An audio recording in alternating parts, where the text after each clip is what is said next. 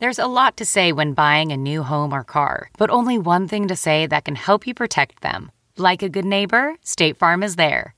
And just like that, a State Farm agent will be there to help you choose the coverage you need, no matter where you are in life. When you need coverage options, your State Farm agent is there to help, on the phone or in person. Like a good neighbor, State Farm is there. The Angie's List you know and trust is now Angie, and we're so much more than just a list. We still connect you with top local pros and show you ratings and reviews, but now we also let you compare upfront prices on hundreds of projects and book a service instantly. We can even handle the rest of your project from start to finish. So remember, Angie's List is now Angie, and we're here to get your job done right. Get started at Angie.com. That's ANGI, or download the app today. Welcome to the ID10T podcast number 1035.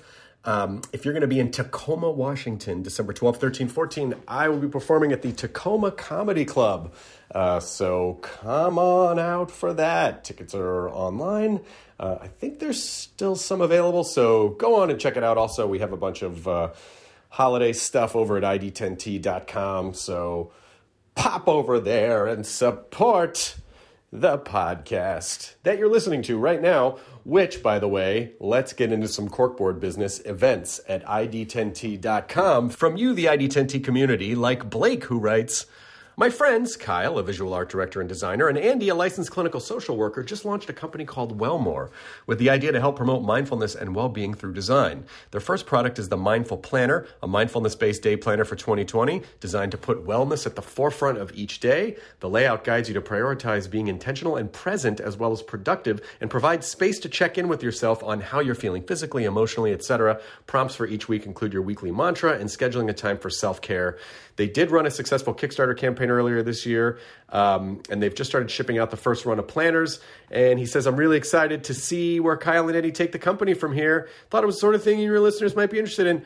Who couldn't use more mindfulness and general mental wellness? You can check out more info and purchase a planner at wellmore.co. Thank you, Blake. This episode is Dax Shepard, who I just have to... Well, first of all, he's promoting Armchair Experts, which obviously I'm sure you know is a massive podcast, and also Bless This Mess, which is on Tuesdays at 8:30 on ABC and abc.com. As you remember, Lake Bell was on just a few weeks back. And so here's the thing with this podcast. It was such an incredibly fun chat. You know, Dax is so thoughtful and funny at the same time. And I'm sure you probably listen to his podcast, so you probably know a lot of this stuff. But here's where I'm just apologizing because we recorded this like a year ago. All right, I know it was a year ago. But sometimes what happens in podcasting is you get an episode and it doesn't have a definitive must go up at this date. So what happens is you just hold on to it because you just have this fear I'm going to run out. I'm going to run out of guests some days, or I'm going to get sick, or I'm going to travel, and then I'm not going to be able to record, and I'm going to need to post something. So you kind of bank a really good episode for a rainy day. But so many rainy days have happened since then that I just feel terrible. There's only a few things here and there that might suggest that it was recorded a year ago. But, I listened to it. It doesn't seem dated to me in any way. And so I just, from one podcaster to another whom I know understands, I'm sorry that this went up a year late. Oh boy. I thought it was recorded in February. I thought we were only 6 or 7 months behind, but no, it was a year ago. So Dax Shepard, I'm sorry, but I love you. And again, I thought since Kristen went up last week, what a fun time to drop the Dax podcast a week later. They are both just wonderful, wonderful people, and was very excited to sit down with them both a year apart. So here's the ID10 podcast number 1035, long overdue, with Dax Shepard. Initiating ID10T protocol.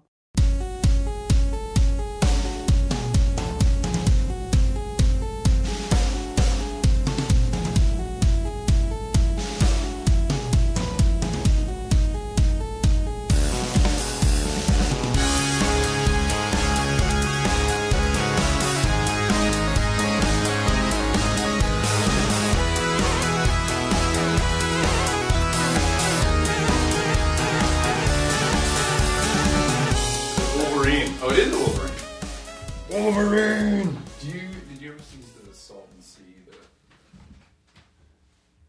that what it's called? The Val Kilmer movie? No. Vincent D'Onofrio. No. I think it was. Oh, yeah.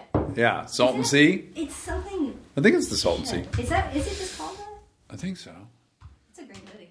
But they have a real badger in that movie, and it's significantly bigger than that one. And the fucking claws. That's a terrifying animal right there. It is a terrifying animal because like a big animal you can see coming. Sure. But there's something almost kind of slithery about a wolverine or a badger because their bodies are long. Yeah. And their center of gravity could not be more advantageous. Yes, and they have that small head, but the fangs and the claws, and they're just designed. They're efficiently designed to murder. That's right. And anything that could sneak up to you from below the knee line is scary. It's really scary because you can't. Yeah. As a young kid, we had to be honest, I don't even know that we ever got confirmation it was a badger. But we moved into this neighborhood. They had only built maybe 2 houses in it. So it was still, there was a field rural aspect to it. And a neighbor kid and I had discovered what we were certain was a badger den, I guess. A big hole in the ground that we could only explain that it was definitely a badger. Had to be.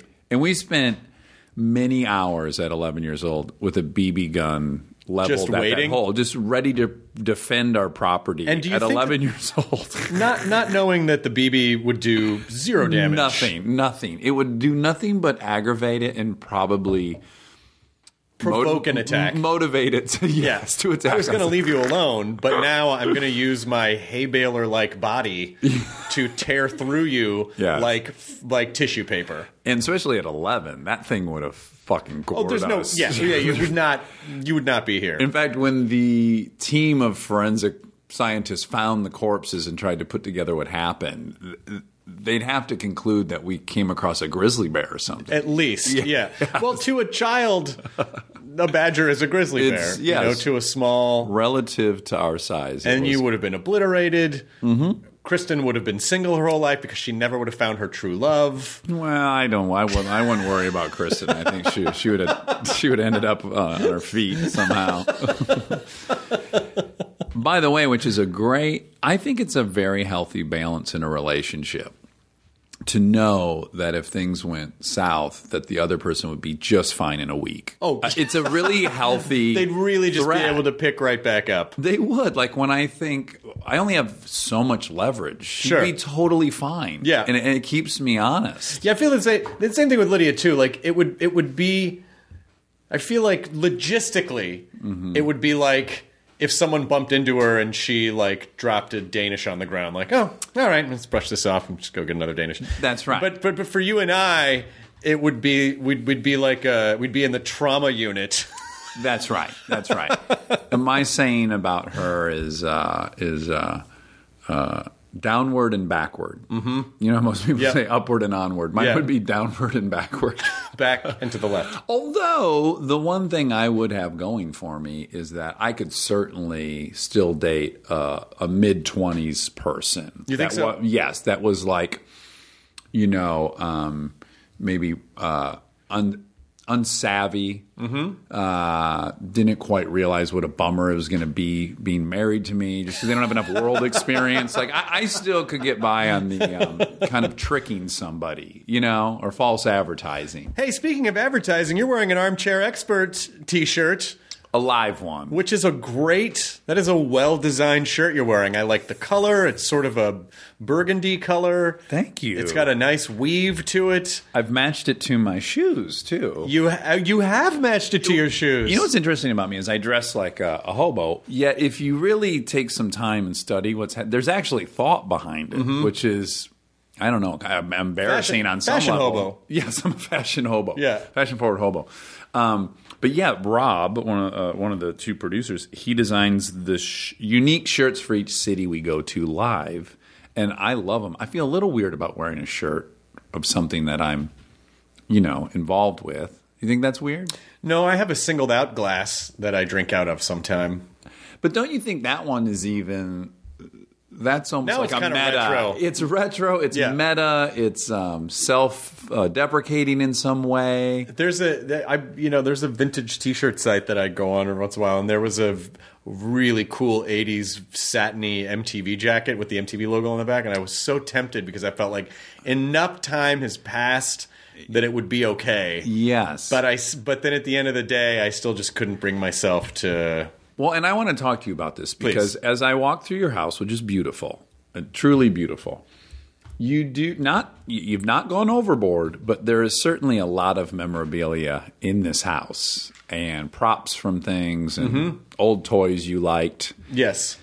How does one like yourself or Seth Green govern? How do you prevent yourself from being like an episode of Hoarders, where it's just wall-to-wall toys and Star Wars paraphernalia? You Is it get a hard storage for you? unit.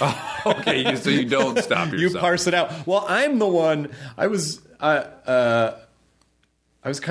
working on I was kind of building a joke that actually was a real thing that happened, where I said to my wife, because my wife is actually kind of a little worse than I am in some aspects with the collecting stuff. Like, I buy a lot of little things, but she'll, like a box will show up and it's like, oh, there was a Rick Baker auction, so I got this gremlin.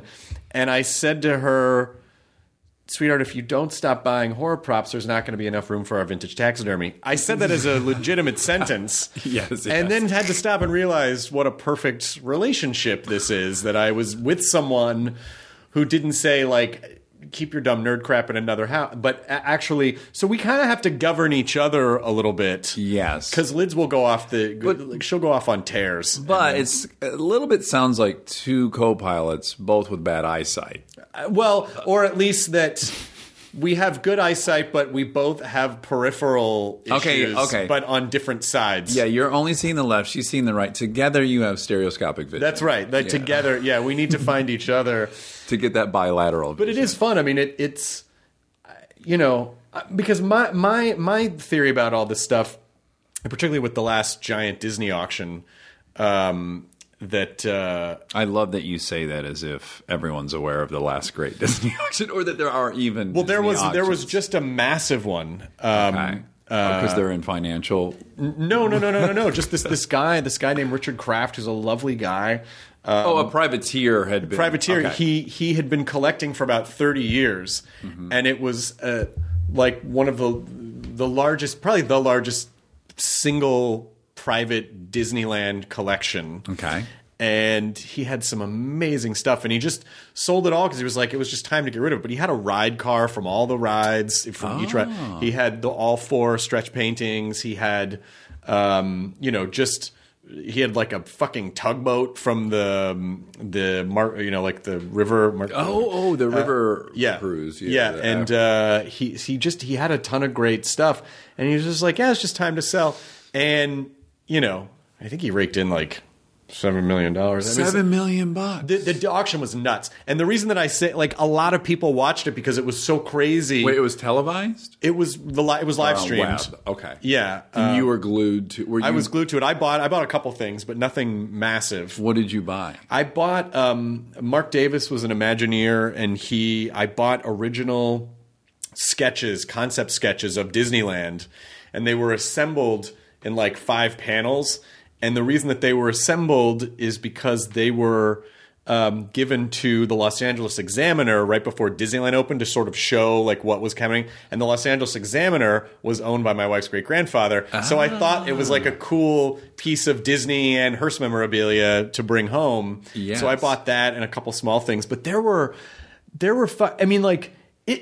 Disney collection, the auctions it's gone so off the deep end now because you're bidding against wealthy nerds from all over the world. Okay. And so there were like, Blue Bayou menus from the 80s that were going for like $5,000, like a fucking menu. Wow. So other pieces went for $200,000-$300,000. What was the crown jewel in the collection? I think the thing that did he have went like for a steam-powered railroad? He didn't have engine? that. Okay. He had a Dumbo car. He had like a Dumbo, like one of the Dumbos from the Dumbo ride. Sure. And I think that went for like $350,000. I mean, it was just fucking bananas. And do you have any awareness or idea of who's bidding? You don't. That's all anonymous? Well, some people, like Drew Carey was there bidding on some stuff. In person? In person. Where was it held? The auction was done by Van Eaton Galleries, which is a place that I bought a lot of animation cells from, and a lot of the Disney memorabilia comes from there. But there are a lot of like... How many people were there? Were you in there in person, or No, you we were watching on the live live stream. We were watching on the live stream, and I was glued. It was fascinating. But Drew Carey needed boots on the ground. He needed to be there. Drew was there to inspect, and he got some good stuff too. And Drew won.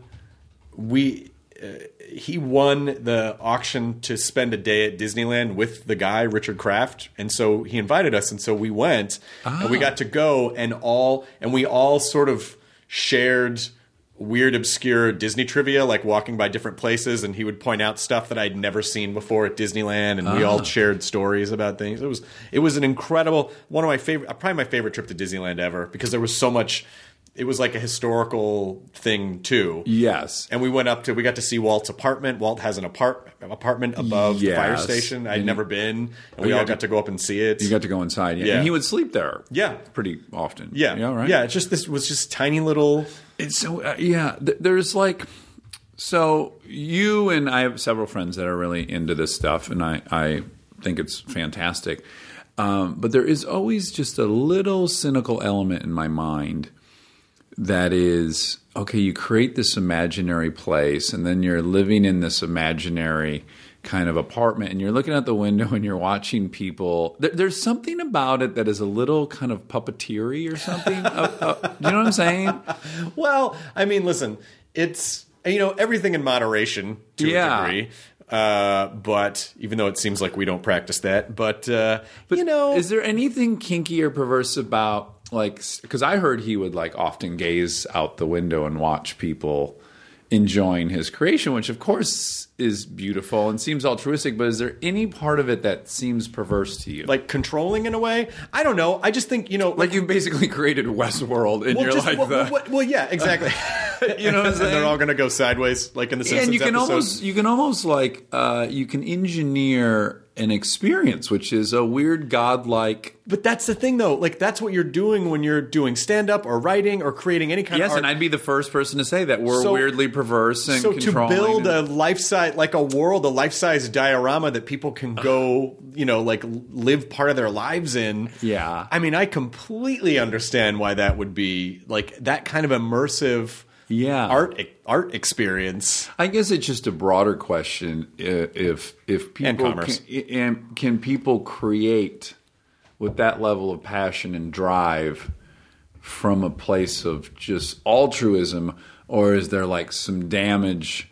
Is there a damaged young Walt Disney who needed that safe place? Like, it's all kind of compelling to me. Maybe, but it doesn't take away from anything. No, I'm just curious. I think anyone who creates anything on a big scale or wants to be a performer or wants to do that. I mean, I think there's probably traces of broken glass somewhere in their past because I think trauma or bad thing, like anything that gets you to grow and expand. Let's just say minimally, if your life is a 10, your need to create an imaginary place where you feel good and life is fun is just way deprioritized. But right? I think it's even bigger than that, because if you meet, when I look, any of us who are performers who look back on our childhoods and, whatever sort of problems we had at school or at home or whatever, for me it was like, just like getting bullied in school for playing D&D and shit like that.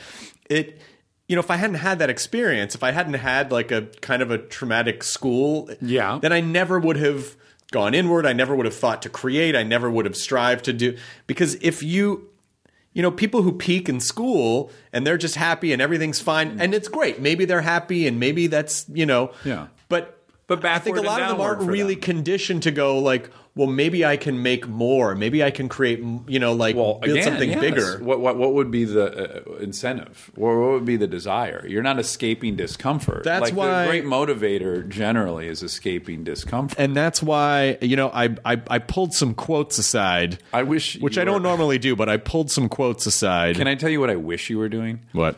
is queuing up a song you wrote about this. Like when you just opened that computer, I thought, well, the worst thing that could happen right leads to the best times. Trauma leads to the best ever times. that'd be rough. Yeah. So here's a quote. Here's a where did I put it? But Wait, you've assembled quotes in preparation for me being here, or just in life you've assembled some quotes? I assembled a quote in preparation for you. Oh, okay. To discuss. Okay. Because I think here's a Wait, quote. but before we move on, though, are you going to take us in another direction? We're branching off of where we were. Okay, but before we branch Are you trying to steer my podcast because you're a big podcaster now? No. Just I've always been arrogant long before.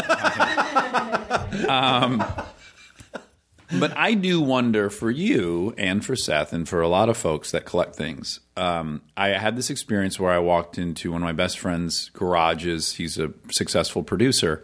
And there was this GT bicycle in the garage. Now, this man is 48 years old. He is never going to ride this bicycle.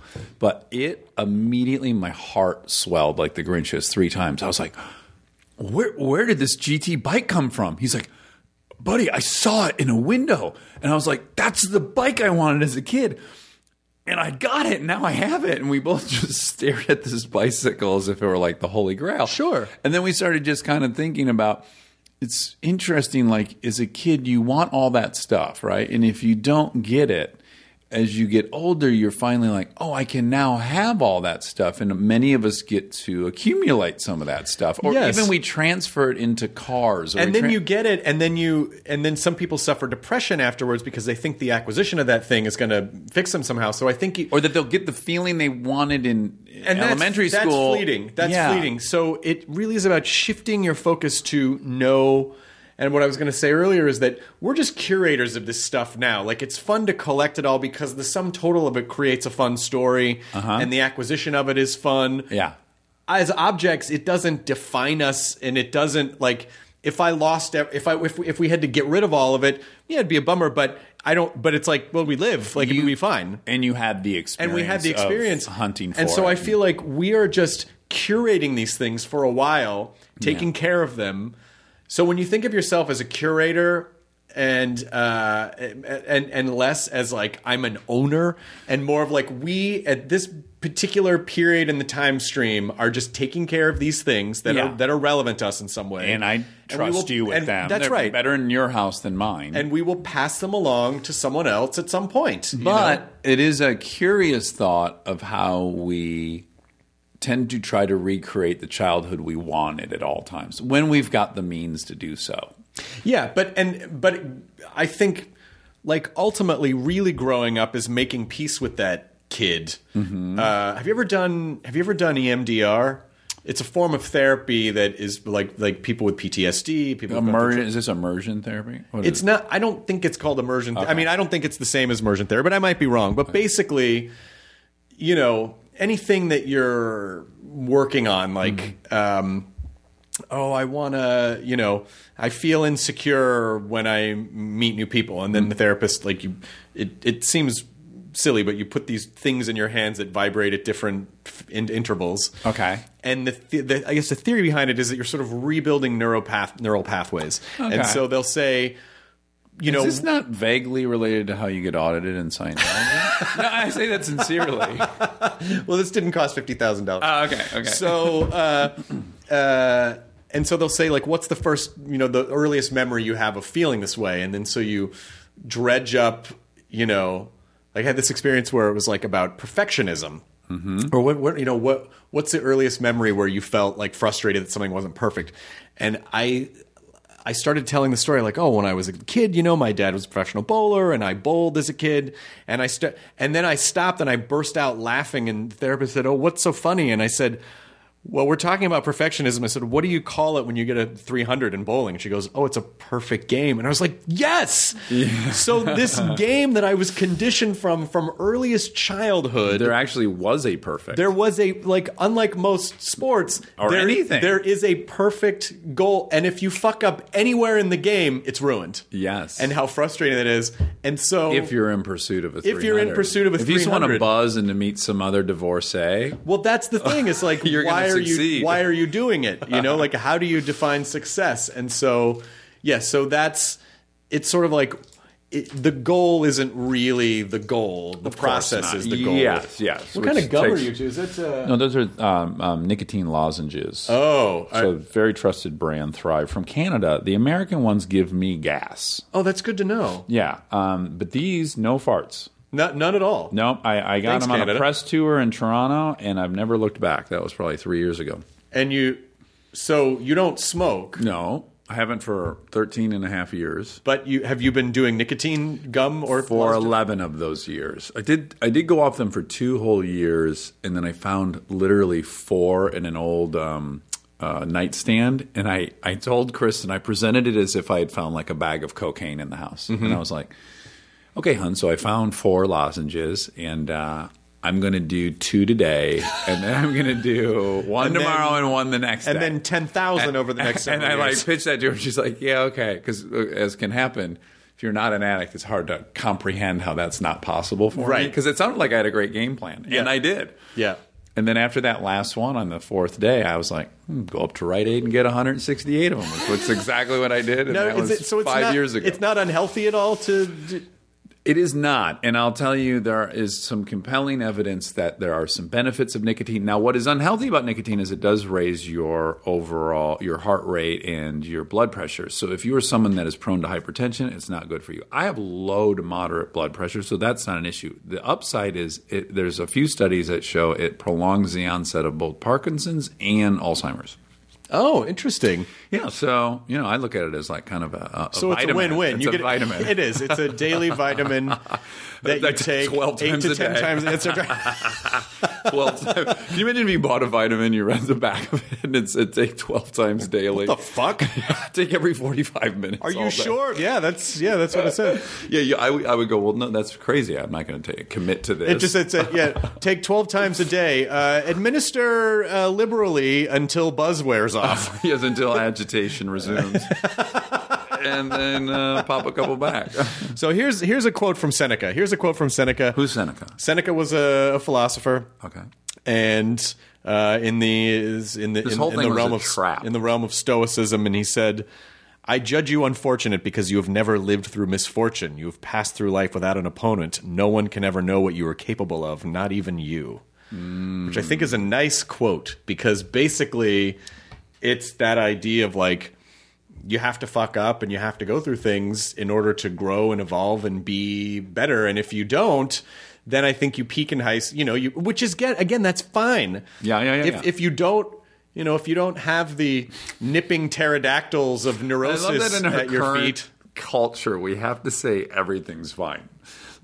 Look, if you peaked out in high school and now you're an alcoholic and you're nearing death at 48 from health decisions and you left your wife, that's fine. You're fine. That's fine. We're no judgment. Because one person will be like, "Hey, I'm 48 and I peaked early and I had serious substance abuse problems, and then my wife left me, and how dare you?" Yes, we're no longer allowed to be any turn objective about what could or not be a more a life with less suffering and more flourishing. Well, now, and I'm sure now that you're learning more, let's talk about this, because... No, let's talk about the quote. I hijacked you. Let's talk about... I like this quote. Okay. So what I want to say about that quote is... Yes. A lot of people are impressed with people like you and I who came from modest means and accomplished something that is societally seen as, impressive. You mean marrying outside what we should have been capable of? Well, certainly, yes, outside of our caste. Yeah. But what I find to be 3 times as impressive as that is the rare occasion when I meet a legitimate trust fund child who has accomplished a ton of stuff and is super motivated and driven. Yeah. Like when I look at Julia Louise, right? Julia Louis-Dreyfus? Julia Louis-Dreyfus. She is heir to the Dreyfus fortune, which is in excess of $1 billion. So when I watch her on Seinfeld, I go, wow, not only is she, I think, the funniest female actress ever. I mean, I'm so blown away with her talent. But then I go, on top of that, she didn't have to do anything. It's so also impressive. But, that idea of when someone has money, they don't have to do anything is bunk, because people... you'd go crazy if you didn't do anything. Like we are born to do things. Yes. Because and when people don't, then they become rudderless, they become depressed, they become, it's because we have to contribute. Like we need this idea that's like, well, why does this guy have to keep working? He's got money, or why does that lady? And it's like, they're not working for money. It's like people are working to self-esteem accomplish and productive. And she, but that's so much money that it's almost like no money. But I just think it's a lot easier for you and I who, if not now, at least at one time, wanted all the tangible shit. Like, I want a house. I want a car I like. I want health insurance. Whatever the thing is, like, I had a very hot furnace inside that propelled me because I wanted shit. And I just wonder if I had all that stuff, just how driven I would have been. Like, I certainly was in pursuit. Now it's evolved and changed, and I've now realized those things I wanted didn't really fill the hole or give me the contentment I was looking for. But for many years, I was convinced a speedboat would cure all my ails. Well, yeah, and Lydia's family, like when she was growing up, they, it was like, you're not going to turn into an asshole. You're going to work. And so like she worked her ass off and created all this stuff, and and it wasn't. But you have to begin. You have to be crazy mindful if you're starting with tons of privilege and advantage to get that outcome. Right. You can be a terrible parent and have a kid that's just driven and hungry and wants all the shit that they don't have, and they'll do fine. It takes an extra dose to turn a kid out who's rich well. But all humans are just a weird chemistry experiment, and some of them go right, with seemingly incorrect ingredients, they go right, and someone who seems to have all the correct ingredients can go, can explode. Yes. So we're just all weird chemistry experiments, and it's like there's so many things that go into a person. Well, that's why we can't discover a single thing about what makes us healthy. It's almost impossible to figure out what makes humans healthy because we're the worst subjects in a science experiment. Because there's so many things we're doing. There's so many things we're eating. There's so much happening. We want an answer of just like, oh, if we just take this thing, are beans good for you? But yes, they are. And then a year later, it turns out beans are not. They're good again. Unless you're going to sequester like 1,000 human beings and make them only eat beans, you just can't find out the answer to that question. Right. Or just even the notion that we, up until very recently, that they did not do clinical trials with females. Did you know this? I had no idea that this was. It was a 60-minute segment, which was fascinating. What they started. Thank you for adding. Thank you, Fred Norris. That's the clock. Women were having this inordinately strong reaction to Ambien, which was curious. They were at a much higher rate blacking out, going to the store and buying candy, all these weird things that are now associated with too much Ambien. Right. And what they figured out is that women, for whatever reason, chemically react twice as strong as men do. So their dosage has to be half of what a man's is. And so they did no clinical trials? But they didn't know it because they don't do clinical trials with women, because the long-standing explanation is that women have a period once a month, which makes them bad test subjects. Which industry is this? The medical research field historically doesn't use women because they have a period. That's crazy. Yeah, and that's now being changed. But there's all this medicine that's never been period medication. Testing on dudes. Yeah, I haven't had a period in like 35 years. Yeah, it works. It works. Yeah, presumably they've been doing female-only products with females. And how horrible is that for these poor women who thought? Well, their defense, and again, I'm not saying they were correct, but what they would say is, okay, well, if you're monitoring things like mood and what's the reaction, so there's going to be a few days of the month where their mood is going to be altered by their menstrual cycle. So that the data there is kind of blown. They're also bleeding for a few days of the month, which kind of throws everything out of whack. I don't think the founding argument was preposterous. I just think we now realize that we can't have it that way. I mean, still, it just sounds like a thing created by the dudes. Patriarchy. Well, yes. But why wouldn't the patriarchy want to study women? I would way rather have a group of 1,000 women I'm studying than a bunch of dudes. I don't know. You think their own selfish motive would be to be surrounded by women? And then what happens at that point? Are they just like, so sorry for all the weird blackouts? Virtually, that's Ladies, what happened. sorry? Yeah, yes. I mean, I can only assume there's got to be some class action shit because I know different. I have females in my life who are like, I woke up and no memory. I went to 7-Eleven. I have like 12 Twizzler, empty Twizzler. That to me is more horrifying than being stalked by a Wolverine.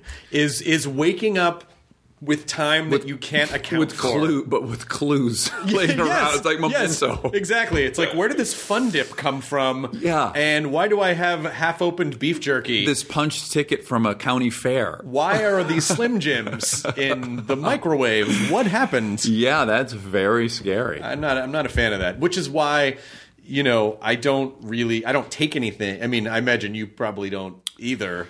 Yeah, so I never did. I had a very, very strict rule about I didn't want any Ambien, Xanax I would never want a prescription for.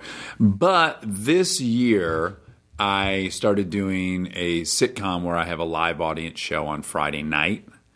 And I already have a horrendous time falling asleep. So for me to get to bed on time, I got to start my little routine at like 9 o'clock at night. And all these things have to fall perfectly in order for me to fall asleep. So now I'm doing a live show that I get out of at 10 o'clock at night. And I probably drank caffeine to be awake for the live show. And then the show itself gives me tons of energy. And I come home like, best case scenario, I'm winding down in 6 hours, which is that's a deal breaker. I have 2 little kids that wake up very early Saturday morning. I can't have that. So as a supervised experiment, I tried Ambien, and my wife is in charge of the Ambien to make sure I only get 1 Ambien. Mm-hmm.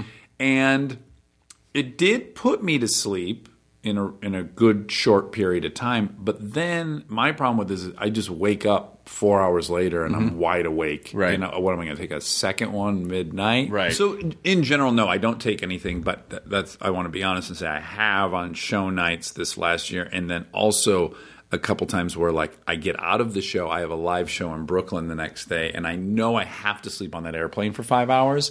I have my wife send me to the airport with one. The other solution is to maybe just take it easy every once in a while. But let me ask you this, though. You're right. I could quit this TV show. Well, that you probably aren't going to do. I'm not going to do that. No. Yeah. So like any other lazy American, I'm going to look for a pharmaceutical solution to a lifestyle issue. You're going to look for a pharmaceutical to mash that square peg into the round hole of your life. That's right. And on the 15 shows last year that I employed that method, it kind of worked. Since 2013, Bombas has donated over 100 million socks, underwear, and T-shirts to those facing homelessness. If we counted those on air, this ad would last over 1,157 days. But if we counted the time it takes to make a donation possible, it would take just a few clicks. Because every time you make a purchase, Bombas donates an item to someone who needs it. Go to bombas.com/Wondery and use code Wondery for 20% off your first purchase. That's bombas.com/Wondery, code Wondery. So let's talk a little bit about, because your podcast completely exploded in the best way. Really hard for me to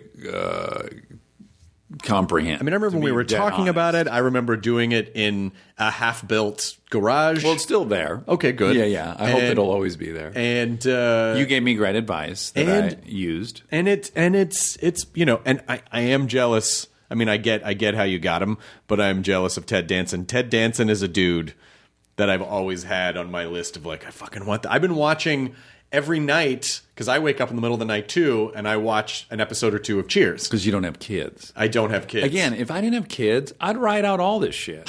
But it is not an option. You cannot deal with a 3 and 5-year-old on 4 hours of sleep. Why don't they appreciate that you have needs? It seems very selfish to me. They're 20 years away from recognizing me as a human being, if it ever happens. If that ever happens. I explain stuff to them all the time. Like, my 3-year-old will literally kick me straight in the fucking nose intentionally. And I'll go, honey, daddy's a human like you. Like, there's a limit to how much pain I can endure. So how do you, I mean, obviously you have to kick them back. Daddy can kick hard too, it turns Hammurabi's code, eye for an eye. Nose for a nose. Yeah, whatever it takes. And now it's never happened again. Yeah. But how do you discipline a child when they are when they're not just testing boundaries, but like smashing windows to try to understand like what's okay and what's not okay. Well, look, I don't have it figured out because I'm in the process of it. And there are techniques. What compounds the frustration of raising children is that I have two of them, and they require two entirely different approaches. It's like when you've been on a set and there's a director, and the poor director's got to figure out how to talk to Lauren Graham and me, and we both like completely opposite ways of being talked to. Right. And so you quickly find out when you have a second kid that she's like a completely different person. The 3-year-old's much like me. Any rule you give her, that becomes the North Star of what to do. Mm-hmm. You know, she just loves to break rules, and that's how she is. So it's like, yeah, learning how to outmaneuver her is a pretty full-time job. And what's interesting is I had Rob McElhenney on. Have you ever had him on? Yeah. So I love Rob, and he was discussing taking his oldest son to a kind of behavioral therapist. I don't even know if they took him, but he and the wife went. And the therapist said, listen, you don't need to tell your son not to hit his brother.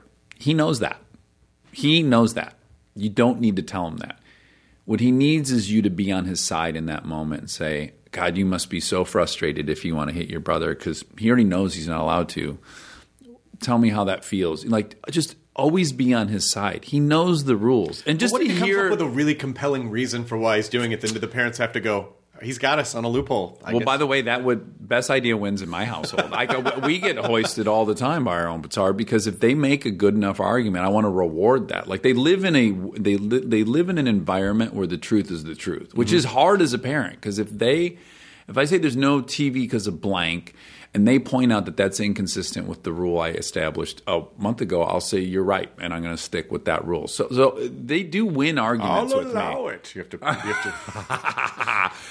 I'll allow it. You have to be a judge on a crime drama. Yeah. I'll allow it. It stands. Sustained. Sustained, yeah. You're free to go. And weirdly, McElhenney's background is he went to a Jesuit school. Oh, me too. You did too? Yeah. And I've now had more and more guests that have had that upbringing, and I'm very against parochial, is that what you call it? Religious-based school. Just in general, theoretically, I'm a secularist. So, but everyone I've had on that had a Jesuit education seems to be better because of it. Some people... And isn't there the best idea wins? I do know people... Well, yeah, I mean, but I also know people that had very bad experience. I mean, I happen to have a great experience. Mm-hmm. But is my understanding correct that if you make a compelling argument, you're encouraged to question rules? I felt that way. I know people who had different Jesuit experiences, but I went to 2 Jesuit schools because we moved partway through high school. We moved from Florida to Colorado, Denver to L.A. Oh, I got one of them right. Yeah, you got half of it. And I interviewed you like a year ago, so I'm kind of impressed. That was February. I guess that was But But what I remember about the Jesuit education is that they very much spoke to us like people and not like that we were all equal and not down at us. Yeah. And also, we're just sort of very open and seem to understand our vernacular and yes, I mean, there were certainly boundaries that you couldn't break. And that was the tricky part. But you got a day in court, right? You did, but that was the tricky part was that when they spend a lot of time, making you feel like you're on the same level, then when you like violently break a rule because you think you're in, and then you realize like, whoa, and then sometimes the boundaries just come like crashing down, and then you learn. There's a little dissonance at but it wasn't like it wasn't corporal punishment. It was like we just had to we had detention. But would you argue though? Would you argue though that it was minimally just?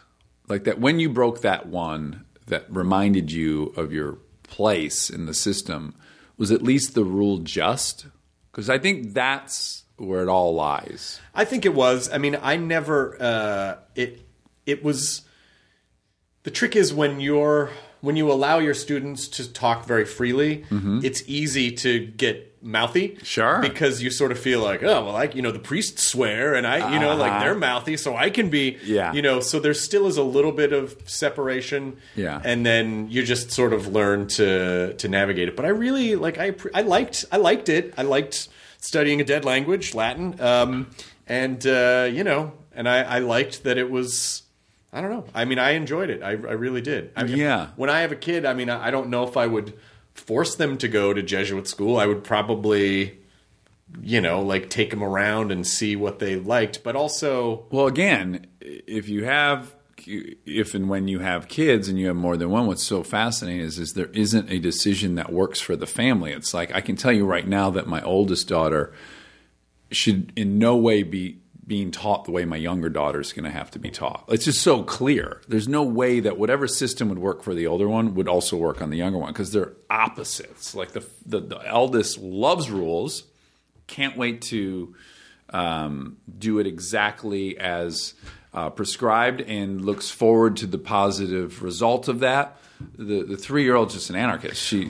So there's no way. Well, I guess, and it starts becoming obvious, like, why the education problem in the country is such a hard problem to overcome, because you're not going to walk into a school and like lay down the system that works. Right. We're all so unique and different. We are, but I also think there is that sort of middle ground, because if you cater too much to every individual, which of course we are all being conditioned through algorithms on the internet, everything is personally catered to our every whim. Yeah. Then it doesn't really teach us how to fit into a community, because we expect every community to wrap around us. Yeah. And that's not a very realistic expectation. I agree with you. And I have the same thought, which is, no, quite often in life, you just have to get with the fucking program. And my kids got to understand that. But I had recently this Harvard professor on who wrote a book called either The Failure of Normal or something like this.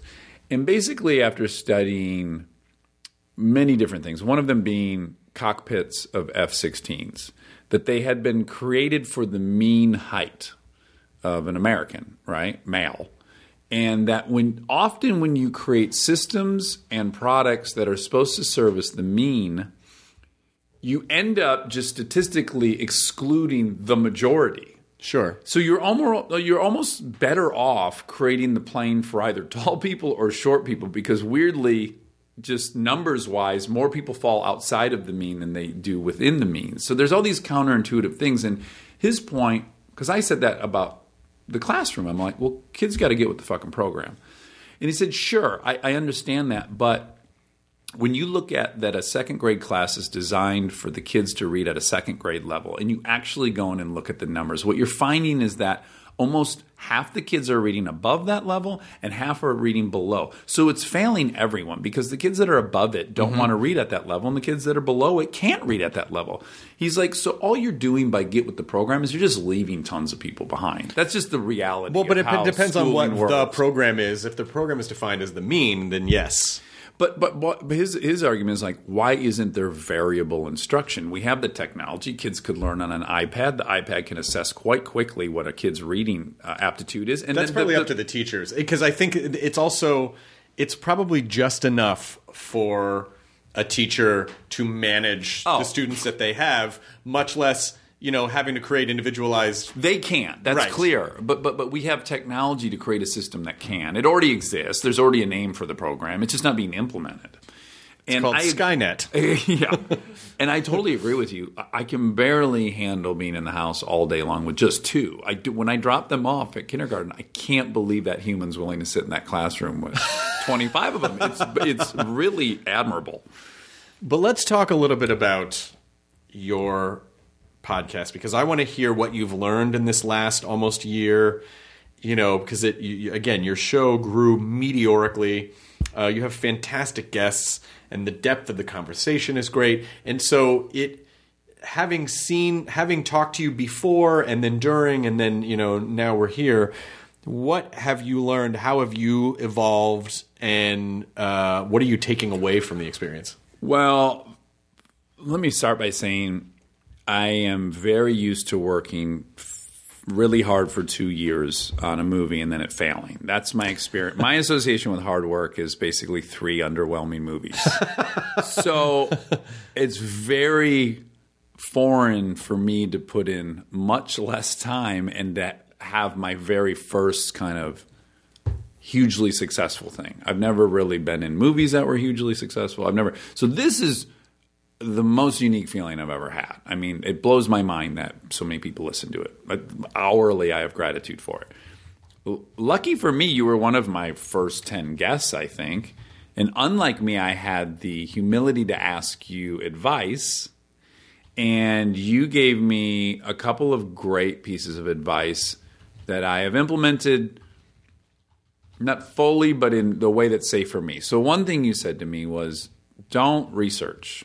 Your suggestion was don't research. I can't get there because I always just think, if for some reason the magic doesn't happen, I have to get them to some milestones that hopefully will trigger something. So I have some awareness. But certainly I cut it by about 80%. And your theory behind why, which I thought I had already seen was happening, was you research them, you find out this amazing story. They were attacked in a grocery store. You then try to lead the conversation to this story that hopefully they'll tell about getting attacked in the grocery store. You are no longer interested in the story because you're just trying to get them there. Right, it's like take you out of the moment. Yes. And so your argument was you're just far less interested if you already know what's going to be said versus being surprised. Like you have to open yourself up to being surprised and to let the thing flow. So that just takes confidence from having done it. So I think we've done 70 episodes now, and I think I've made just slow progress towards I have almost zero anxiety when I sit down. I'm now in a spot where I'm like, oh, something will happen. And you can roll with it. Yeah. That has helped me talk less. Also, when you did the show, we didn't edit. So when you were on the show, anytime there was 12 seconds of silence, I'm panicking. Because I'm thinking, you can't just have silence. You're not on, but it's different. You're not on stage. If you have 12 seconds of silence on stage, it's death. You're dead. Yeah. You should just walk out. In an improv scene, Yes, or a sketch. You should not hear 12 seconds of silence in any kind of performance arts and comedy. So, once I incorporated that we edit, then for me, the pressure of having wall-to-wall stuff went down, and then I could get a less controlling about the whole conversation, and that's helped a ton.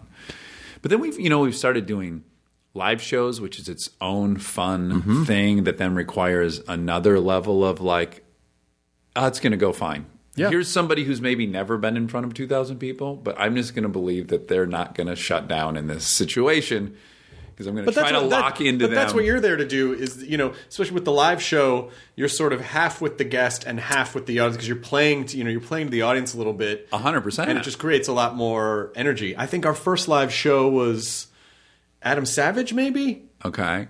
At Largo in 2010. Uh-huh. And it was really early on. And I was like, oh, why couldn't we just go do this at, Yeah. And we had a musical performance, and it created such a fun dynamic. And that's when I realized, a podcast can be anything. It doesn't matter what it is as long as it's interesting to you. Well, it's good for the listener. My breakthrough is going to see Sam Harris and Steven Pinker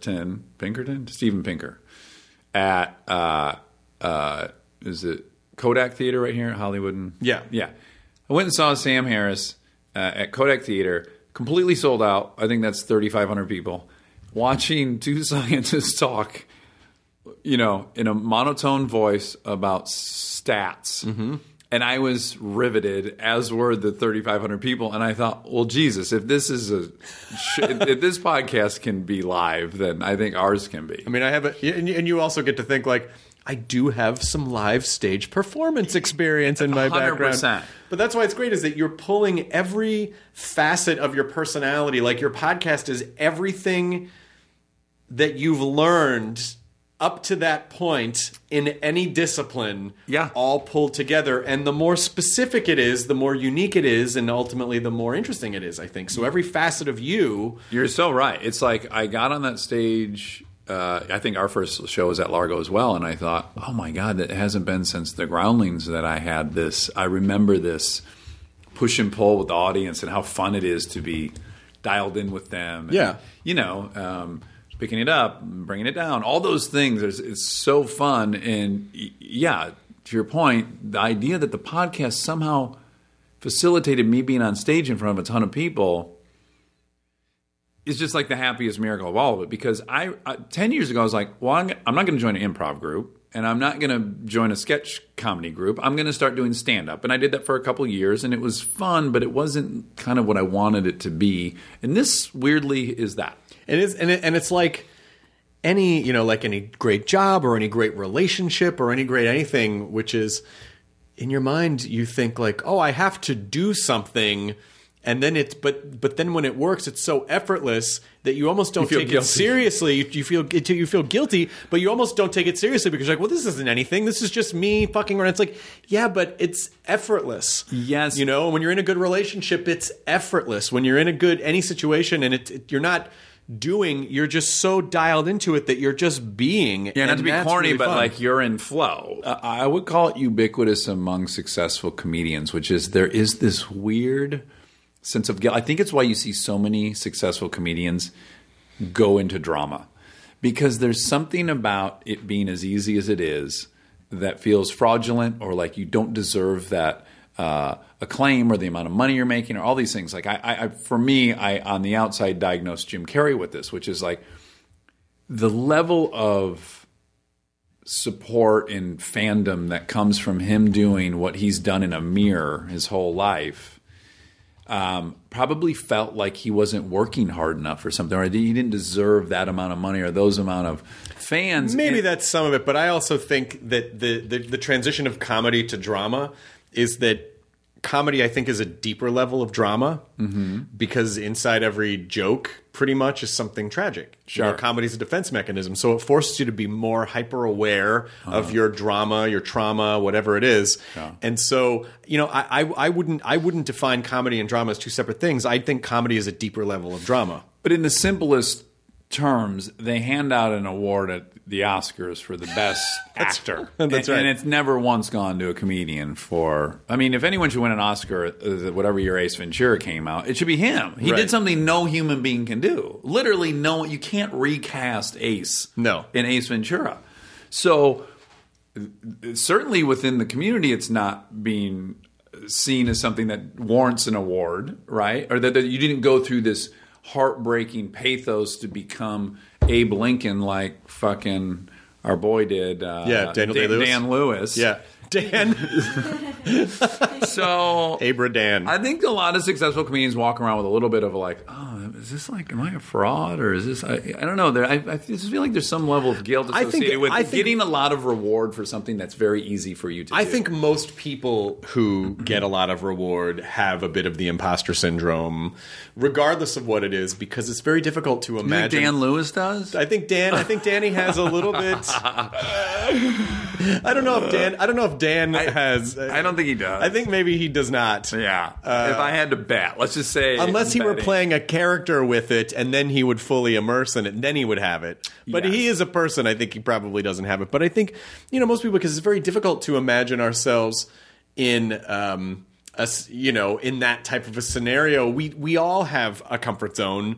And whether you fall below that zone or you exceed that zone, people have an idea of what they think they deserve, and it probably goes back to childhood, and they probably would benefit from doing some type of EMDR to forgive their child, to tell their tiny self, like, you're enough. Because that's basically what I think we're looking for a lot of, is just, am I enough? Am I enough? And if you could go back in time to tell tiny you, like, you're enough. Yeah. Like, that would solve so many problems. But then maybe we wouldn't have great art. So maybe we need to not be enough to generate art to let other people know that they can be enough.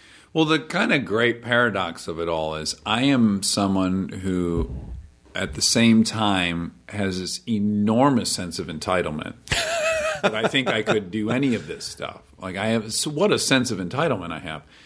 And yet I have a self-loathing side that doesn't think I deserve any of the things I get. It's like I think I deserve everything. Once I get curse. it, I think I don't deserve any of it. So it can all be happening at the same time. Well, and then, of course, what I just think, I might be dead, and, if I'm lucky, I'll live another 30 years. Right. Maybe 35 years. Agreed. And so I'm starting to get to this point where it's not like I don't give a shit, but I guess I sort of feel like it's not going to matter. Like, there's this sort of, and again, I think that's why I've been so interested in Stoicism lately. It's just that sort of like dust in the wind philosophy of like, yeah, you know what? Just enjoy your time, enjoy the process of it. It's like, the things that I'm stressing about, they're not going to fucking matter. And it doesn't matter how many Disney collectibles I collect. Like, that's not the point. Yeah. I'm going to die. I will be dead someday and completely insignificant and forgotten, and there's a weird comfort in that. I don't mind that at all. We're just a part of this machine,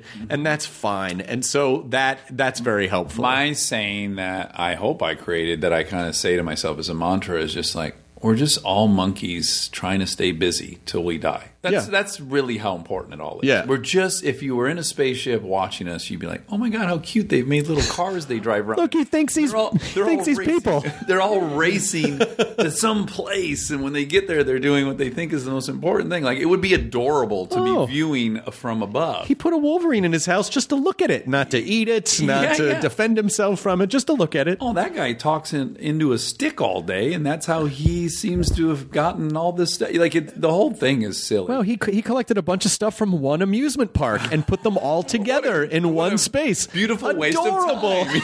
Yeah. What a fucking moron. Yeah. So how cute. I try to keep that in perspective. Or I had Jay Leno on the other day, and he was saying that he was in Vegas and he saw 3 guys carrying an Elvis statue, and he said, where are you guys putting that up? And they said, no, we took it down. He's like, why'd you take it down? And they said, oh, no one knows who Elvis is. Like, no 20-year-olds really know who Elvis is. And they took down an Elvis statue. Oh, my God. And Jay said, well, Jesus Christ, if they don't know who I have? Is zero. You have fucking zero chance. If if an Elvis statue can't stay up, fight him. That's just how it happens. My mom's dog will he vacillates between taking all of his toys out of the bed and arranging them in certain ways and then putting them back in the bed, and it's just like, and we look at him and go, what an adorable weirdo. Yes. What a dope. Yeah. And that's basically, and then you proceed through your day doing the exact same thing. Yeah, exactly. It's fine. We're all just like playfully killing time, which is fine. To me, the like, that sounds abstract, I think, if I were to just have heard you say that when I was 36. But I think for me, what it's really, where the rubber meets the road, is it's really uncoupling my ego and identity from all these things. Because that's the thing that as a human you will try to preserve at all costs. You'll go to war over that, your identity, And so the less I think of myself as having a career versus I have a job, just that little distinction for me. A career is a very lofty thing, and you're going to evaluate its totality, and that's going to inform your narrative self. A job's a fucking place you show up and do something at. Yeah, this is a fun distraction that I get to do. 100%. Because the ego decisions are the highest highs and the lowest lows. Mm-hmm. And when you make decisions solely based on ego, they're usually the first things that get knocked down and the things that topple the hardest. Yes. And they're the hardest to recover from until you just say, like, nah. You're also giving a lot of power to something you ultimately have zero. A marginal level of control over. I'd say you have total control over how good of a husband you are, how good of a parent you are. That's stoicism. What you're talking about is stoicism. Like, that's that you. I keep stumbling upon things that I find out are already things. Like, I'm listening to this podcast, Leaving Nexium. Have you heard that? No. Oh, it's so tasty. Have you heard of it? It's Nexium was this kind of self-improvement thing, kind of like ESP or Landmark Forum. And it's not like a GERD drug, a acid reflux drug. No. That there is one called Nexium. Okay, this was a program. Much different. Yes, this is a self-improvement program read by this guy Keith Vanieri or something. What you'll remember about it is that the lead girl on Smallville became very high up in it. Oh, this is that thing where the guy just within Nexium there was a sex cult called DOS, and she has been arrested and is being tried for sex trafficking, as is Keith. And at any rate, the podcast I didn't realize that's what that was. Yes, I've heard of that. And this his main subject was in for 13 years and left, so she's a great source of everything that really happens in there. But all that to say, when they're going through what the process of NXIVM is, I'm realizing, this is my total philosophy on life. But just not weaponized. Yeah, but yours isn't weaponized. Mine isn't weaponized, nor am I the leader of my thought process. But I was shocked to go like, oh, that's so weird. That's almost exactly what I believe, and I didn't read it anywhere in a book. But I guess they just came to the same conclusion. Well, there are some things that are timelessly true about humanity, and you can package them however you want and add whatever sort of ornamentation or cup holders, with religion or whatever it is.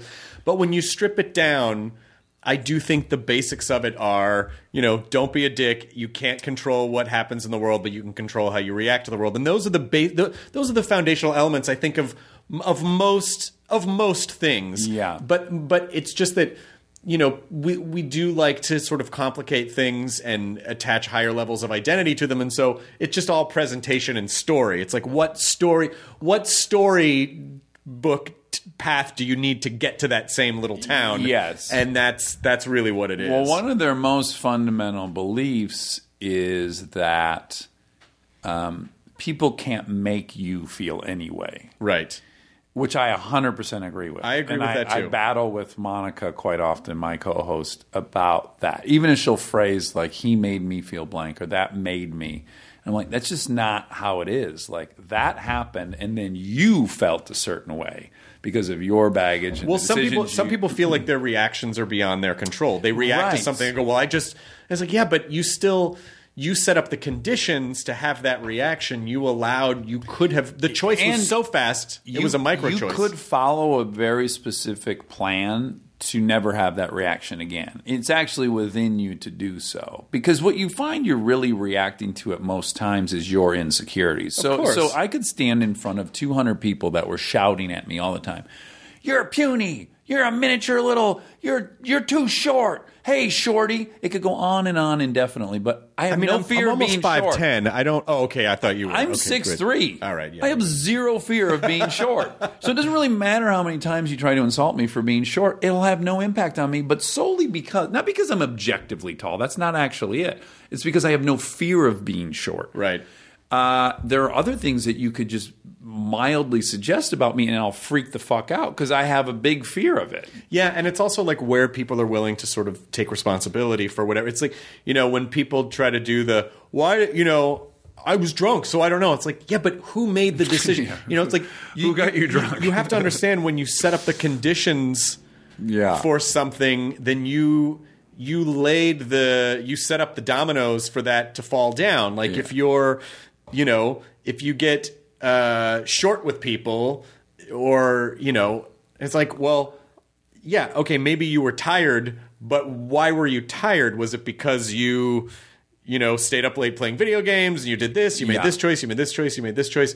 And so it's like you make these micro choices along the way that you don't even realize you're making because you just sort of you're set on autopilot. Yes. And you're led around by whatever is pleasurable to you in the moment, and that's where the power lies. And you should also just start by acknowledging to yourself that there are two variables in every equation. You're one of them, and then there's someone else, or there's 10 other people. And you must first acknowledge you're the only variable in any equation you have any say over. So you just have to admit that there's only one piece of the equation that you'll ever have the power to change, which is yourself. So just knowing that. I might have another quote for you. Oh, fuck. I just queued you up beautifully. You just queued me up for another quote. Is this quote thing new? No, I don't remember it on my two previous. No, it was. It's not a thing that's going to be a thing. It's just that we need to give this a name and package it. I know how philosophical you. Let's see. Someone's going to upset. Okay, here we go. This is Epictetus. Epictetus. Okay. A pillar of Stoic philosophy. The chief task in life is simply this, to identify and separate matters, so that I can say clearly to myself which are externals not under my control, and which have to do with the choices I actually control. Where then do I look for good and evil, not to uncontrollable externals, but within myself to the choices that are my own? That is knocking it out of the park. On what we were just talking about. Knocking it out of the park. Because I truly do believe that the solution to all things is if you could somehow, by some miracle, get your self-esteem at 100%, where you liked everything about yourself, anything you heard to the contrary would just have no impact. But let me ask you this. So just to play devil's advocate a little bit, do you think is 100% acceptance of yourself healthy? Is 100% acceptance of yourself healthy because... Meaning like, oh, I decided I like that I fart on trains. Well, like, just... Is that where you're going? Yeah, exactly. Just be a slovenly asshole? Well, it's but just on trains. I don't know. It's weird. I just don't fart on any Never other in forms an of transportation. Nope. None other. You put me on a forklift? No. Fine. Which is a form of transportation, I guess. Yeah. But in a pinch. But I just mean that just the idea that you can't control. I don't know. What did you say right before that? If you had 100% self-esteem. If you had 100% self-esteem, would you ever think that you needed to grow? Like, isn't it kind of good to be at about 80% with a 20% like constantly something to sort of work on, or is that just an addict mentality? I think it's an addict mentality, and also assumes that our nature is to be terrible, or to not grow or to not desire change. Just because you have 100% self-esteem does not mean you're not still on fire for new thoughts. It doesn't mean you think your line of thinking is you've now figured it out and that's a wrap on that for life. Now Marcus Aurelius once said, I'm just weaving this right into conversation. Beautiful. It never ceases. He says it never ceases to amaze me. We all love ourselves more than other people, but care more about their opinion than our own. 100%. And I'll flip that too. And this is something I just said in a meeting the other day. And reverse it? Put your damn thing on reverse it. The opposite of that is, and I have to police myself on this all the time, is I often remind myself, oh my God, you would never talk to a stranger the way you're talking to yourself. Absolutely. That seems so simple, but if you really pay attention to the shit you say to yourself and how fucking cruel we can be to ourselves, and just imagine that you're having that same reaction to some guy who's just been vulnerable and humble about a failing or a shortcoming.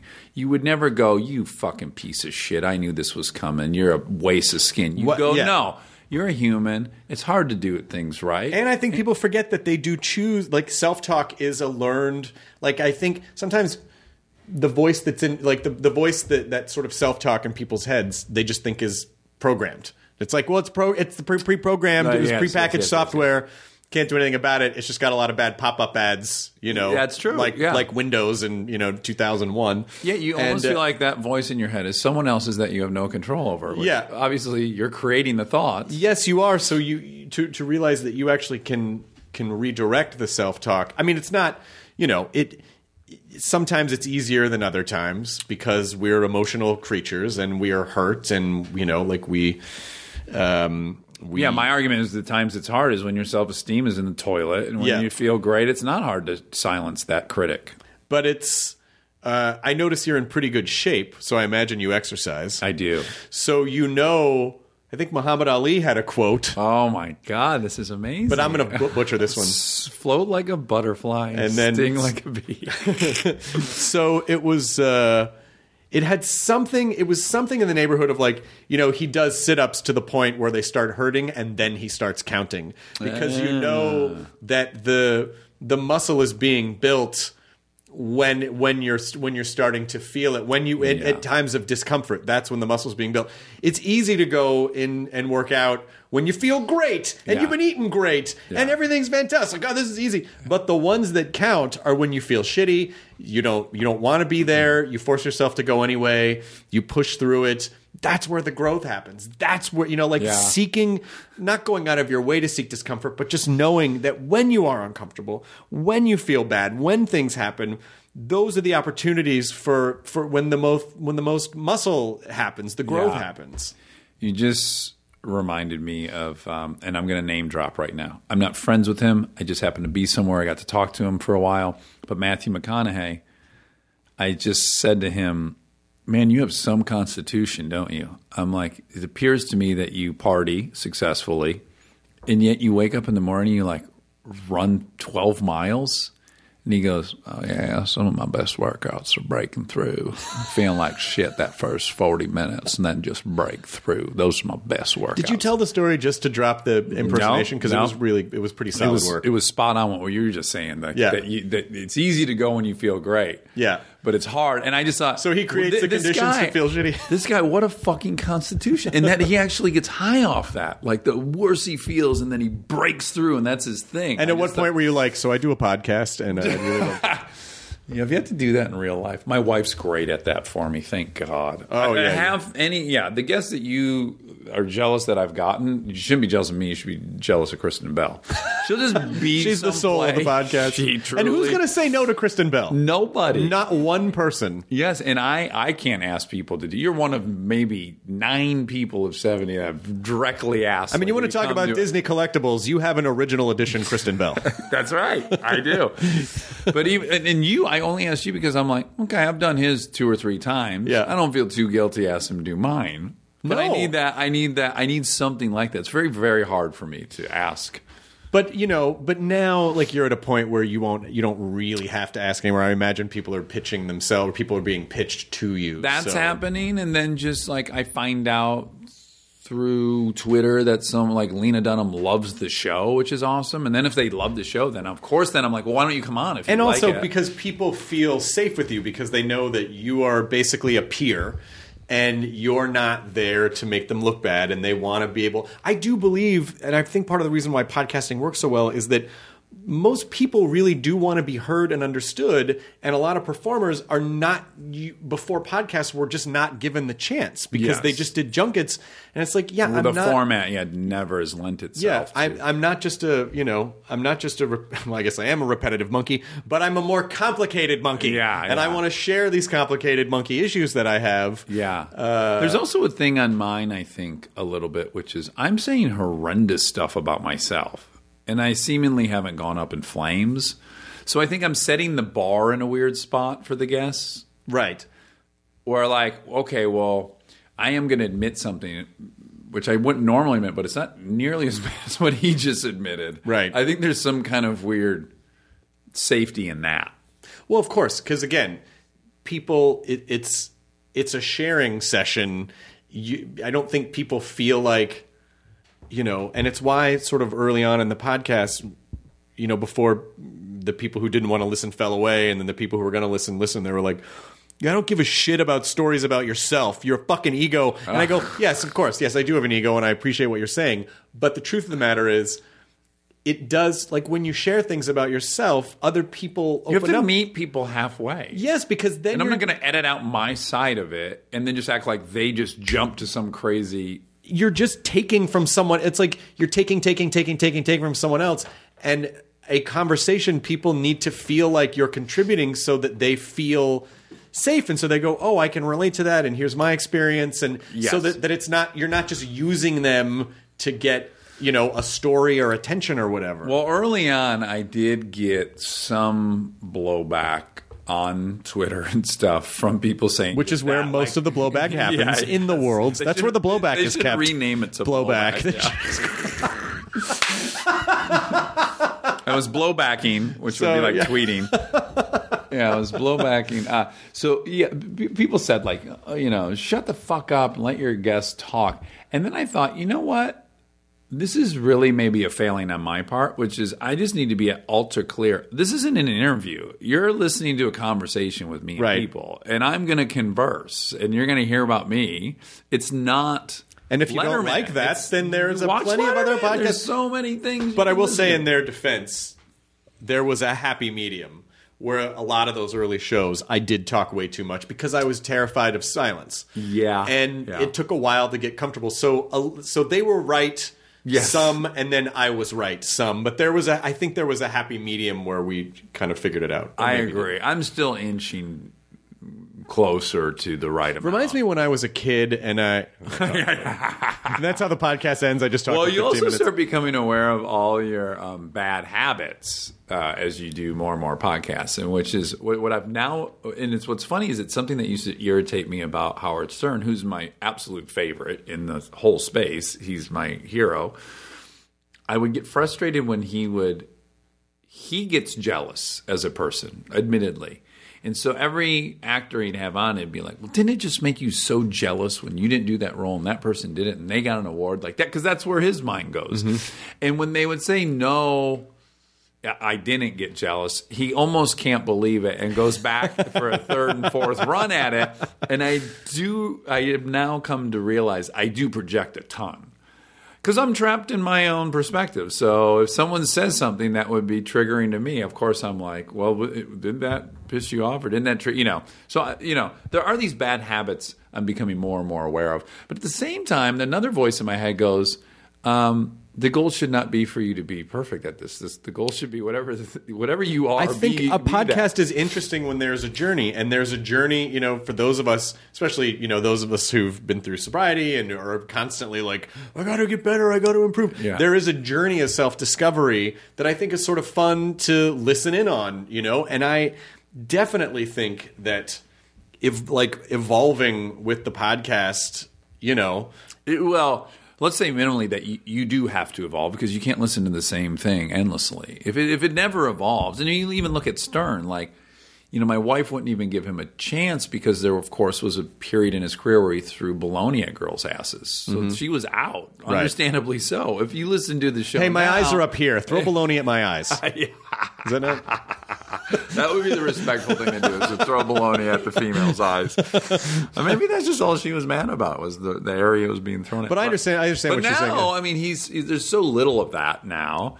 And I think it was the smartest thing he could have ever done is to not get locked. Because it would have been very easy for him to go, well, no, my audience likes that, so I'll lose them if I evolve past that. Never thinking, which was then proven to be true, is that those audience members are also getting older and they're evolving and their taste is changing. Well, and it'd be fraudulent or dishonest to deny how you're evolving. But also, yes, it's just, and again, that's just sort of being aware of where you are. And that happens in real life. Like, people regularly are confronted with evolving out of friendships, evolving towards other friendships, evolving out of relationships. Like, it's not a thing that's just happening professionally. It's like, it's a part of life, is that you change and grow, and unfortunately often the elements around you have to reflect that. Yeah, and it can be uncomfortable. Like, For change sure. and growth can be uncomfortable. It's like, there's a reason, uncomfortable. it's called growing pains. It's not called growing pleasures. Growing boners. You're growing boners, which was a great sitcom. What kind of mixes Growing Pains, and wasn't there a character named Boner on Growing Yes. Pains? Yes. It was. Maybe that was a working title for It was a working title. That was a spinoff. This episode is brought in part to you by Audible, your go-to destination for thrilling audio entertainment. Whether you're looking for a hair-raising experience to enjoy while you're on the move, or eager to dive into sinister and shocking tales, Audible has an exclusive collection of thrillers from best-selling authors that will keep you on the edge of your seat. Like James Patterson's first audio-only thriller, The Coldest Case. Experience stories like never before, where every chilling detail is brought to life by captivating sound design. Plus, as an Audible member, choose one title a month to make yours forever. And now, new members can try Audible free for 30 days. Just visit audible.com/WonderyPod or text WonderyPod to 500-500. That's audible.com/WonderyPod or text WonderyPod to 500-500. So what are you... Can I ask you one more question? You can ask me anything What are you want. watching right now? Well, let's see. What are we watching? Well, obviously, Walking Dead. Are we watching shows? Oh, we watched Haunting of Hill House, which was great. Oh, because you like horror. Yeah, we love horror. Did you watch Castle Rock? We watched Castle Rock. We watched Castle. I'm not a horror person, but I got into that one. Yeah, Castle Rock was really fun, and I watch Cheers every night. There's 11 seasons, and the show never dips. It starts amazing and continues to be amazing the entire time. For me, that and Seinfeld are kind of the unicorns of I don't understand how you keep that quality. I mean, it's a perfect concert of just like the writing, the directing, the acting, like everything about it. Just you happen to in one project have the best multicam director of all time, Jimmy Burrows, with one of the most charismatic leads of all time, Sam Malone. And everyone's great. And again, Ted Danson. And I have to tell you that a lot of people that I know are saying you have to watch The Good Place. It's the fucking best show on television. The showrunner for Walking Dead, Angela Kang, we were talking about what we watched. And she was like, I fucking love The Good Place. She goes, it's just such an amazing show. And so... Well, even for me, who watches it, of course, every Thursday when it comes on with my wife, what impresses me most is the storytelling. Like, Mike Schur is a smart motherfucker, as is that staff of writers. So even when it's not my brand of humor per se, you have to admire farting on story trains. Talent. Yes. Even when they're not farting on trains. Fart on trains. I keep waiting. They've been on many trains in the show. Not one fart. But the complexity of the story is it's very, very rare that a comedy is serialized and that you are actually dying to find out what happens in the next episode. I can only think of 2 or 3 that are like that. Like Last Man on Earth, I loved. Did you watch that show? Yeah. Well, yeah. And I found myself going like, I can't believe I want to watch the next episode as badly as I wanted to watch an episode of Breaking Bad or something. Like they've somehow infused that cliffhangery thing with comedy, which is fun. So what are you watching besides We just started Handmaid's Tale, which we were late on. Yep. Because I had watched the pilot, and it wasn't for me, I didn't think. It was just so bleak. Have you watched it? I was out of town, and Lydia watched it without me. Like and I got home, and she was like, I already watched it. I'm like, fuck. And so now, I feel like I'll have to watch it alone. It's incredible. I've not heard one bad thing about it. It's really incredible in the way that they are subversively tackling a couple of huge modern-day issues is pretty impressive. Yeah. Both with like kind of misogyny and they trick you into understanding what it's like to be a refugee. It's really powerful. So I'll have to watch. I'll definitely. You got to watch it, yeah, and get to the 3rd episode. For me, that's where it like took off. We watch Baskets, which is great. What else? Last Chance U. Do you watch that show on Netflix? Oh. So the first 2 seasons, it's about a junior college, the first 2 seasons in Mississippi, where these extraordinary football players who have had really bad personal issues that have been kicked out of like top-tier colleges, and this is their second chance. If they don't do well here and graduate from this junior college, their football dreams are over. There's a sports element and to I'm it, not though. even, I don't know. No, I'm not into football. It's so personal, these kids. It's so heartfelt and amazing, and you can't not like it. And then the 3rd season, which I watched a couple episodes of, and I was like, it's a different school altogether in a different state. I'm like, I don't like it. I liked all the old people. And then my brother just recently was like, you got to stick with it. And then I committed, and now I'm like, I can't. That's what's mind-blowing to me about Netflix is that we'll find a series like,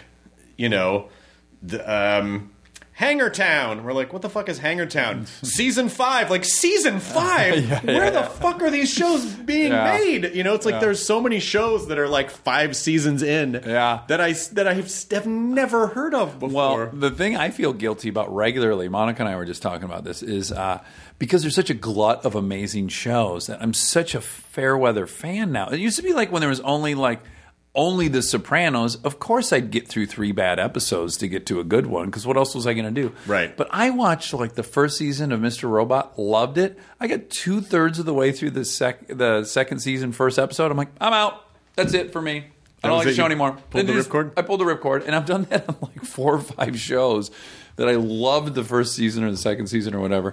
And boy, if you lose me in one episode, I feel very shallow about it. We're spoiled now, and anything that's not the most pleasurable thing to us in any given moment, we can just go find the most. We're basically just in a giant candy store, like, nah, this thing lost its flavor. I'm going to go over here to the Sour Patch Kids. 100%. I feel like a Fairweather sports fan. One bad game and I'm out. Well, new team, got to get a new team. Yeah, they suck this year. No, it's just one bad game. No, they suck this entire year. I don't know. That's a little extreme. So what else are you promoting besides Armchair Expert? You're promoting Farts on a Train. Farts on a Train. I'm always pro farts on a train.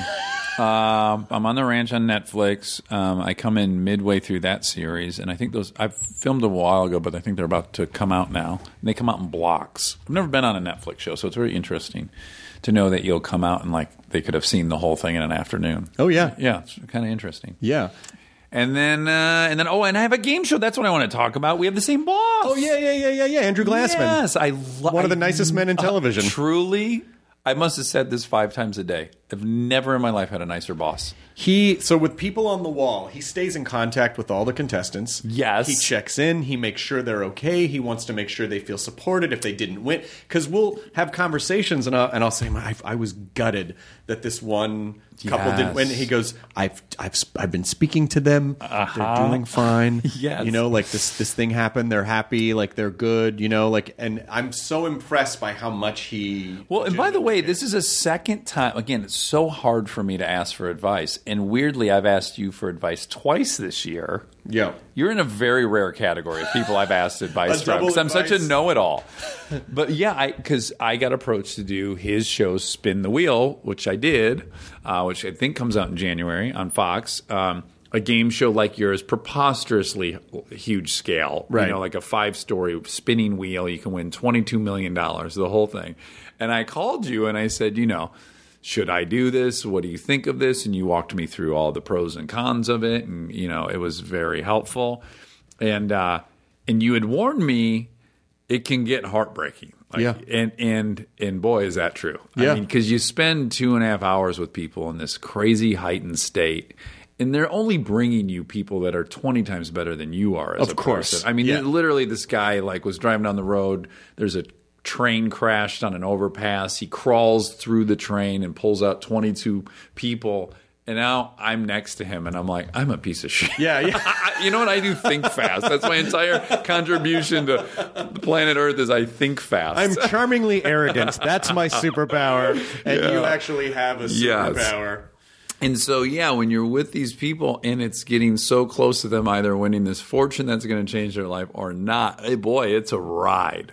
Yeah, and also, just remembering that they're people, they're humans, and you can talk to them, and it doesn't have to be like, let's see what's behind them. You can actually just talk to them like people and learn. I love doing the wall because I love learning from people, like you said, who are 20 times better than I am. Yeah. And trying to absorb their positive energy. And mine's almost always even it's even rooted in evil, which is like I'm so cynical. I'm like, what kind of person would do this extraordinary thing? My first thought is, well, they've killed somebody and they want to repent. I think it's I think that's where we differ because I'm definitely not cynical in that way, and I'm a misanthrope and you are not. And that's the defining difference. It makes me happy, and also it's nice when the world feels so toxic out there. Again, I almost feel like I have appropriate expectations, and yours are high, and you're let down by humanity. I'm shocked when someone does the right thing, and you're like, yes, of course, that's what they should do. And I'm shocked when people do horrible things because it's inconceivable. If someone says something really horrible, it's like, why would you say that to a person? Yeah. And I go, oh yeah, that's what people say. Do. Yeah, he did exactly what I expected. And I do the exact opposite. I'm like, I don't understand. Yeah, so I wonder if the some result of it though but is. I'm also like trustworthy to a fault. It's really easy to pull shit over on me because I just believe people when they tell me things. It's very easy to lie to me because I would go, well, they said, why would they do something that's not what they said? I don't know. I mean, I guess there's pros and cons to both. Maybe what we need to do is come together like the alien station from Bill and Ted's Excellent Adventure, and we'll just find we're the perfect co-pilots. Yeah, the yin and yang. Yeah, and then we smash together for the stereoscopic vision. Right. Because, you're very cynical, and I'm like, I'm still waiting for you to call me for advice. I guess you just haven't recognized my genius yet. Well, or maybe I've been digging it out of you this entire time, and I just didn't Something tells me when you have kids, I might get a call from you. It's a never-ending lesson in flexibility. So your podcast is crushing right now, and you have all these amazing things coming up. I'm excited to see your. So I'm excited to see the show that you did with Andrew for Fox, right? It's for Yeah, and Fox. let me just, again, if I wasn't clear enough, I love you, Andrew, and you are the sweetest boss I ever had, and I wish you were my boss on all things.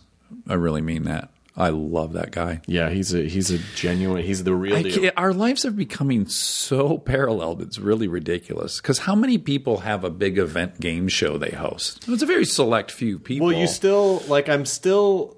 We're doing almost the exact same things. You still have to do an after show for a scripted drama. Okay, I'll do it.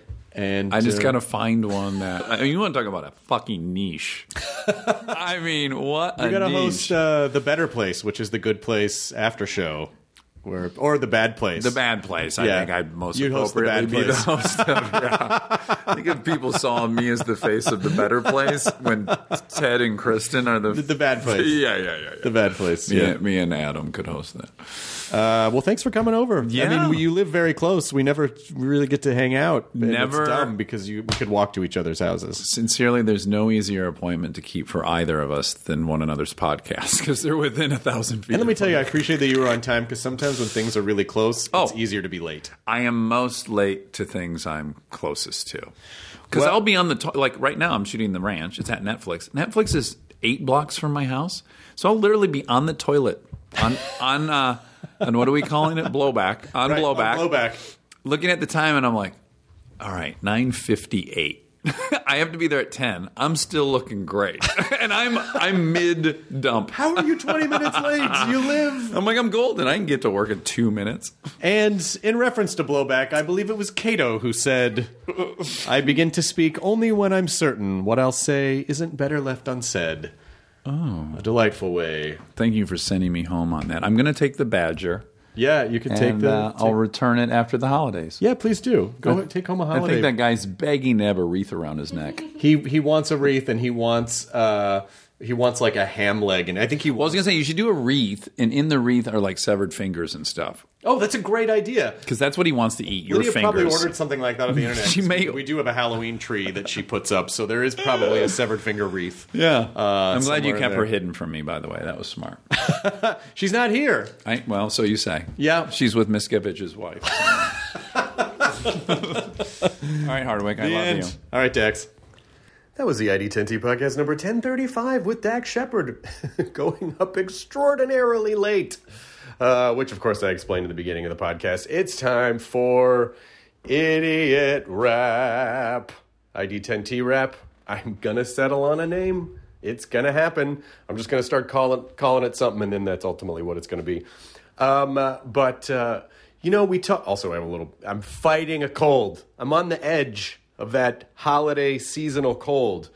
Guys, do you know it's dropped down all the way to 53 degrees in Los Angeles? How does anyone survive such extreme temperature changes? I know, we have no resistance to weather elements here in LA, so I acknowledge this, but I also say, it does feel cold as fuck here. Anyway, Dax and I were talking about how when someone says something shitty to you, how a lot of times we choose to be hurt by things, we choose to feel bad about stuff, and I thought it was an interesting point to clarify, also because, look, there are certainly extreme situations. I mean, if someone comes up to you and is like, you're a dumb piece of shit and everything you do is failure and fuck you and fuck your family, of course that's gonna make you feel bad. You would have to be made of rock for that not to make you feel bad. Or, if someone steals your dog, yes, you're going to feel bad about that. There are certainly instances where you're going to feel bad. So I don't think